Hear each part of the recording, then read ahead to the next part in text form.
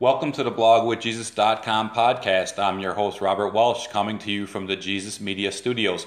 Please smash that like button in order to let us know you're enjoying the podcast. On today's show, we'll be talking about the law of thinking, so let's get started.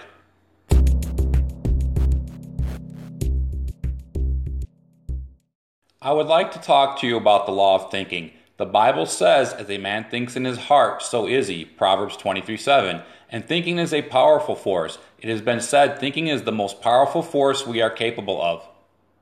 Thinking is a very powerful force of energy. Thought waves are cosmic waves that penetrate all time and space. Do you want to have a more interesting life? Then use your mind to become more interested about life. When we begin to think more powerful thoughts, your life becomes more powerful. Your progress is largely determined by the thoughts that you think. The mind is the basic factor in governing power in your entire life, and attention should be given to your predominant mental state, for it will regulate the action and direction of all one's forces, faculties, and powers, the sum total of which will inevitably determine your experiences and your personal fate. The ruling state of mind is made up of various mental attitudes which the individual adopts toward things, events, and life in general. If attitudes are optimistic in tone and true of life, your predominant mental state will correspond and exhibit highly productive and progressive tendencies, because almost all forces of your personality function through the mind, and the daily activities of life are largely controlled by the mind. Therefore, the leading mental state is the state in which your actions will proceed. The ruling mental state is everything. We have been trained to believe that we must change our external circumstances.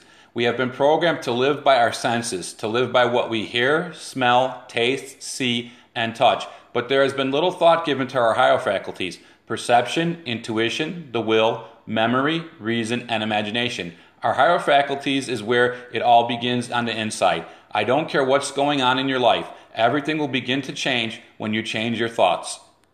Thought is a very powerful force. Thought, although unseen, is an actual force of substance as real as electricity.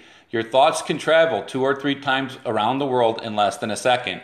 Your thoughts can travel 186,000 miles per second, and your thoughts can travel 930,000 times faster than your speech. Your thinking ultimately produces the results in your life, because there are laws to thought.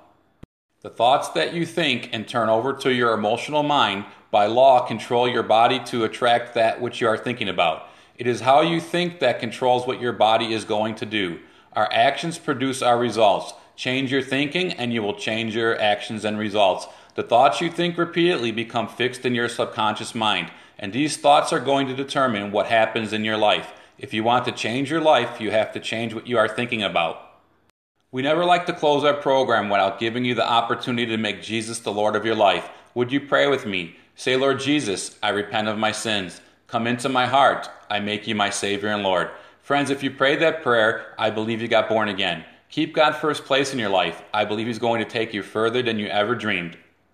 I hope you believed on Jesus today. Remember, educate, encourage, and execute so you can live the abundant life. And don't forget to share this podcast with others. This is Robert Welsh for blogwithjesus.com, and I will see you on the next podcast. Blessings.